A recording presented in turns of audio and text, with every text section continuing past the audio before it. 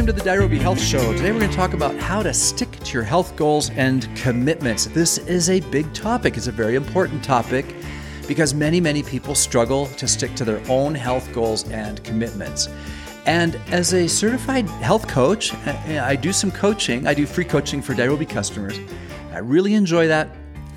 And I feel good about it. And I have quite a bit of confidence in it because I've been in the health space since 2009. However, I've not been giving very good answers to how to stick to your health goals and commitments. People do ask me about that. As a matter of fact, a few years ago, I went out to play 9 holes of golf with my buddy Ryan, who I hadn't seen in a bit. We decided to catch up and said, hey, let's go play 9 holes of golf.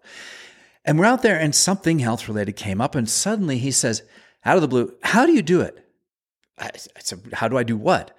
He goes, how do you stay consistent? You're exercising all the time. You're always preparing for a race or some PR in the gym or lifting weights. You always got something going on. How do you stick with it? And you know what? I had no answer. I was drawn a blank. And I just thought, well, after that, we had a little bit of a conversation and I probably gave him some, lousy answer because I didn't really know what to say. I think we're all wired differently. And obviously as human beings, we all have our strengths and weaknesses. And I just thought, well, maybe it's genetic because I just enjoy this. Like I don't enjoy my life as much if I'm not healthy.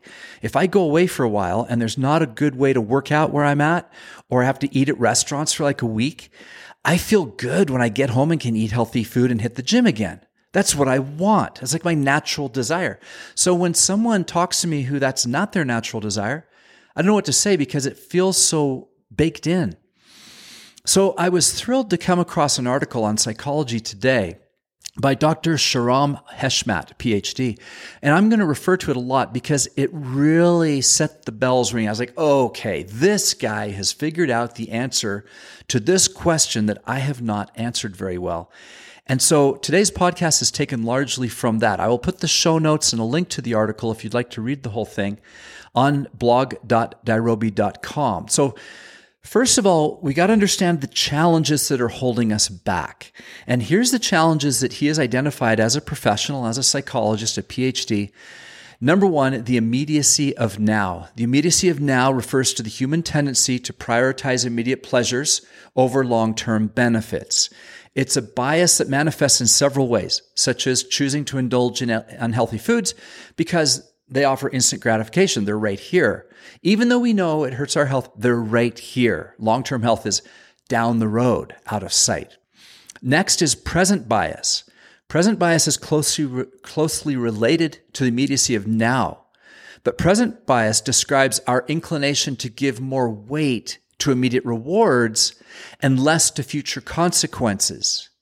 And so we forget that long-term health or losing that 40 pounds or whatever our goal is would be so much more satisfying than the Twinkie that's tempting us. Next is projection bias. Projection bias is a tendency to project our current feelings or preferences onto the future, often inaccurately. I don't know about you. I'm terrible at this. I do it all the time.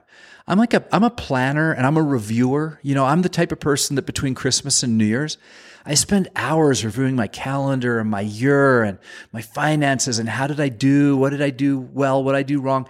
And every single time when I compare my yearly goals to what I actually did, I realize that when I set the yearly goals, I shot for the moon, which I guess is fine. However, I really thought I'd achieve all those goals. But we project into the future that we'll perform it the way we feel now. And the fact is, when we're in goal-setting mode, we are by definition at our best. We're creative, we're feeling great, and we're like, oh, I want to do this. I want to do this. I'm going to hit this goal. I'm going to, change this. But the fact is, we don't feel like that all the time. And so we need to make sure and set goals that will work for us even when we're not feeling on top of the world. Next is limited attention and memory. And this is a very simple one. Our capacity to focus and remember plays a crucial role in sticking to health commitments. For example, how many times have you done, say, a sugar challenge? Maybe you're only going to eat sugar one time a week. But you go somewhere, you walk into some place, they've got mini chocolate bars sitting on a counter, and you grab one and eat it before you even realize that you just blew it. You just had your sugary treat, and it's a mini Snickers bar, And now instead of that fantastic dessert you wanted at a nice restaurant on Friday night, you blew it just because you forgot, right? So we got to have a way that we remember and keep in front of us what our goals are.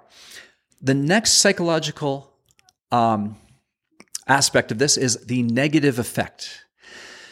Negative emotions such as stress, anxiety, or depression can significantly impact our ability to maintain health commitments. The negative effect can lead to a preference for activities or choices that offer immediate emotional relief or comfort, often at the expense of our health goals. So emotional distress prompts us to seek comfort from food, or to do the easy thing instead of the exercise, or engage in harmful behaviors that trick us into thinking they will be better than keeping to our health commitments. So once we understand those challenges, that's what we're dealing with. Those are the things that are working against us. So what do?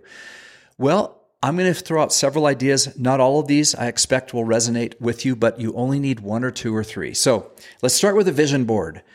This is from Dr. Heshmat. He says, a vision board can serve as a constant visual reminder of your health goals and the lifestyle you aspire to achieve. And of course, it doesn't have to be a board. It can be things that's put on your fridge. It can be something on your bathroom mirror. I know people that will take a body of someone that they think that they could achieve. This maybe is similar to their body style. And they paste a picture of their head on that body, stick it on the bathroom mirror. But some form of visual motivation, whatever that means for you, whether a vision board or sticking it on a bathroom mirror or the fridge, will harness the power of visualization. And this is a technique used by pro athletes and successful people and has been for a very long time. And it does help people enhance performance and focus. You can collect images, you can collect words, you can write out your goal, whatever works for you. Next, this is my own, and this is something that works for me. And I got this from Zen. It's called a goalless practice. You see, in Zen, many people meditate with a goal. Oh, I want to be enlightened. Oh, I'm going to change myself. I'm going to become something different. And yet, experienced teachers find that if they can get their meditation students to adopt a goalless practice, that they would meditate regardless of what happens, they're more likely to achieve some growth. They're more likely to have those times of enlightenment or those experiences of peace and joy. And so that might work for you too. Nothing to strive for, no pressure. You're just going to exercise and eat good food because. Next is embrace the journey. Understanding that health is not an all or nothing process is crucial. Recognizing and accepting that occasional setbacks do not equal failure allows for a more forgiving and sustainable approach. I got to tell you, so many people have black and white thinking. I'm going to lose 20 pounds. 4 days later, I ate the ice cream. I blew it. I'm jumping off this bandwagon. You have to be able to give yourself patience and grace through the journey. Next, similar to the vision board, is affirmations, written affirmations that you repeat to yourself. Let me tell you, I created affirmations a while back. And the way I did it is I went to Pinterest and I Googled things like health affirmations, success affirmations, great affirmations, whatever. I just entered a variety of things. And there's all kinds of Pinterest graphics that are created with just thousands and thousands of affirmations. I collected a whole bunch of them, and then I went through and decided the ones that really resonated with me. I wrote them down and I put them on a electronic dock on my iPad that I review every morning, and that really works for me. Next, curate your social media. This means getting rid of negative people and adding people that support and encourage you to achieve your goals. There are so many negative people in the world right now. They want to tear other people down. They just can't wait to take someone out of context or say, oh, did you see so-and-so said that? Cancel culture. Social media for many people is a very negative place where they have to be very careful what they say. And that's just so too bad that we can't just be ourselves, make the occasional mistake, but that's where we're at. What I recommend you do is curate your social media to get rid of everyone like that. And instead, find positive influencers that are going to help you hit your goals. Now, I hope we can be one of those. If you go to our Instagram page or our Facebook page, Instagram.com/DairobiHealth, facebook.com/DairobiHealth. We made a very conscious decision at the end of last year to make 50% of our posts humorous, just for fun, just to counter. To me, humor is exactly counteracting all that BS. And we work very hard to come up with really fun and funny and inspiring and yes, brand supporting posts as well. We post our sales there and stuff, of course.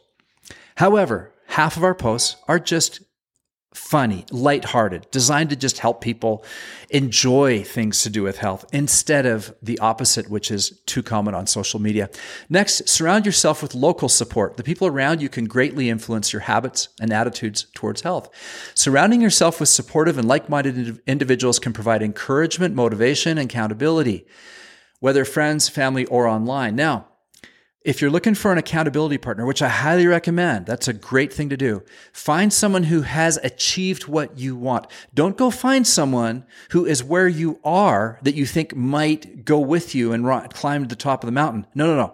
Look to the top of the mountain, to someone that you know. I'm sure there's someone you already know that will do this. If not, if you've got the money, hire a trainer at your local gym. But if you can find someone who's done what you've done and say, hey, look, you inspire me and I want to lose 30 pounds, whatever your goal is. I just want to be more like you. Could I be your workout partner? And if not every single time, could I go to the gym once a week with you? What could we do? Is there some way we could work together? I guarantee you that person would be thrilled, first of all, to have their ego stroked so heavily, to know that they're that big of an inspiration to you. And secondly, they'd love to help you. People are good. People are kind. They want to help. Other than those nasty people online that I referred to earlier. But even those people, for some bizarre reason, when you catch them in real life, they're not like that. It's just on social that they become jerks. Anyways, and here I am starting to talk like that. So let me just get away from that topic. Find someone who's doing what you want and have them be your workout partner. Next, set realistic goals and break them down. Losing 40 pounds is a fine goal, but guess what? Losing 5 pounds 8 times is better. If you strap 5 pounds on your back and walk around all day and take it off, you'll see why. Losing 5 pounds matters. Do not think that losing 5 pounds is a wimpy goal. But once you've lost 5 pounds, guess what? You can lose another 5. And sooner or later, you'll lose 40. And of course, this is a great place for a shameless plug for Pounds and Inches Drops. Follow our Dairobi Undiet, buy some Pounds and Inches Drops, and for less than $40, you might lose those whole 40 pounds. Next, keep a diary or journal.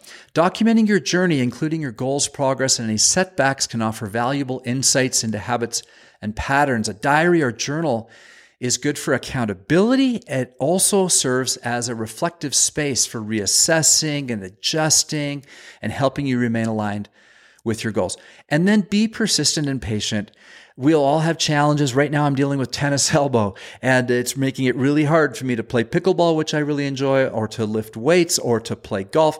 And so I am currently in a place of frustration where I'm really having to modify my plan. And you know what? That stuff happens all the time, right? We do go on vacation. We do get tennis elbow. We do twist our ankle or get COVID or whatever the case might be. So we have to be patient. This is where going back to the goalless practice sometimes comes in, because when we are not so heavily invested in outcomes, but we're very heavily invested in our behaviors, it's easier to just adjust those behaviors down for a little bit when that's what we're required to do. I hope you've enjoyed this episode. I'm excited about it because I feel like these are some really worthwhile and good strategies. If you know someone who's struggling to keep their health goals and commitments, please share this with them. And to those of you who listen, I really appreciate it. This is a labor of love for me. It doesn't make me any money. I do it because I like it, and it's good for me. Talking about this all the time is one of my methods of keeping my health commitments. I think I keep a higher health level because I do this podcast than I would. And I hope that the same is true for you listening to it. You're filling your head and your psyche, your soul, with good and positive thoughts about improving. And that's always a good thing, especially in this negative world, like I was saying earlier, where there's so many influences that want to pull us down. All of us need influences all the time and be very proactive about them so that we can reach our goals. I hope you've enjoyed this episode. Until next time, this is Dave Sherwin wishing you health and success.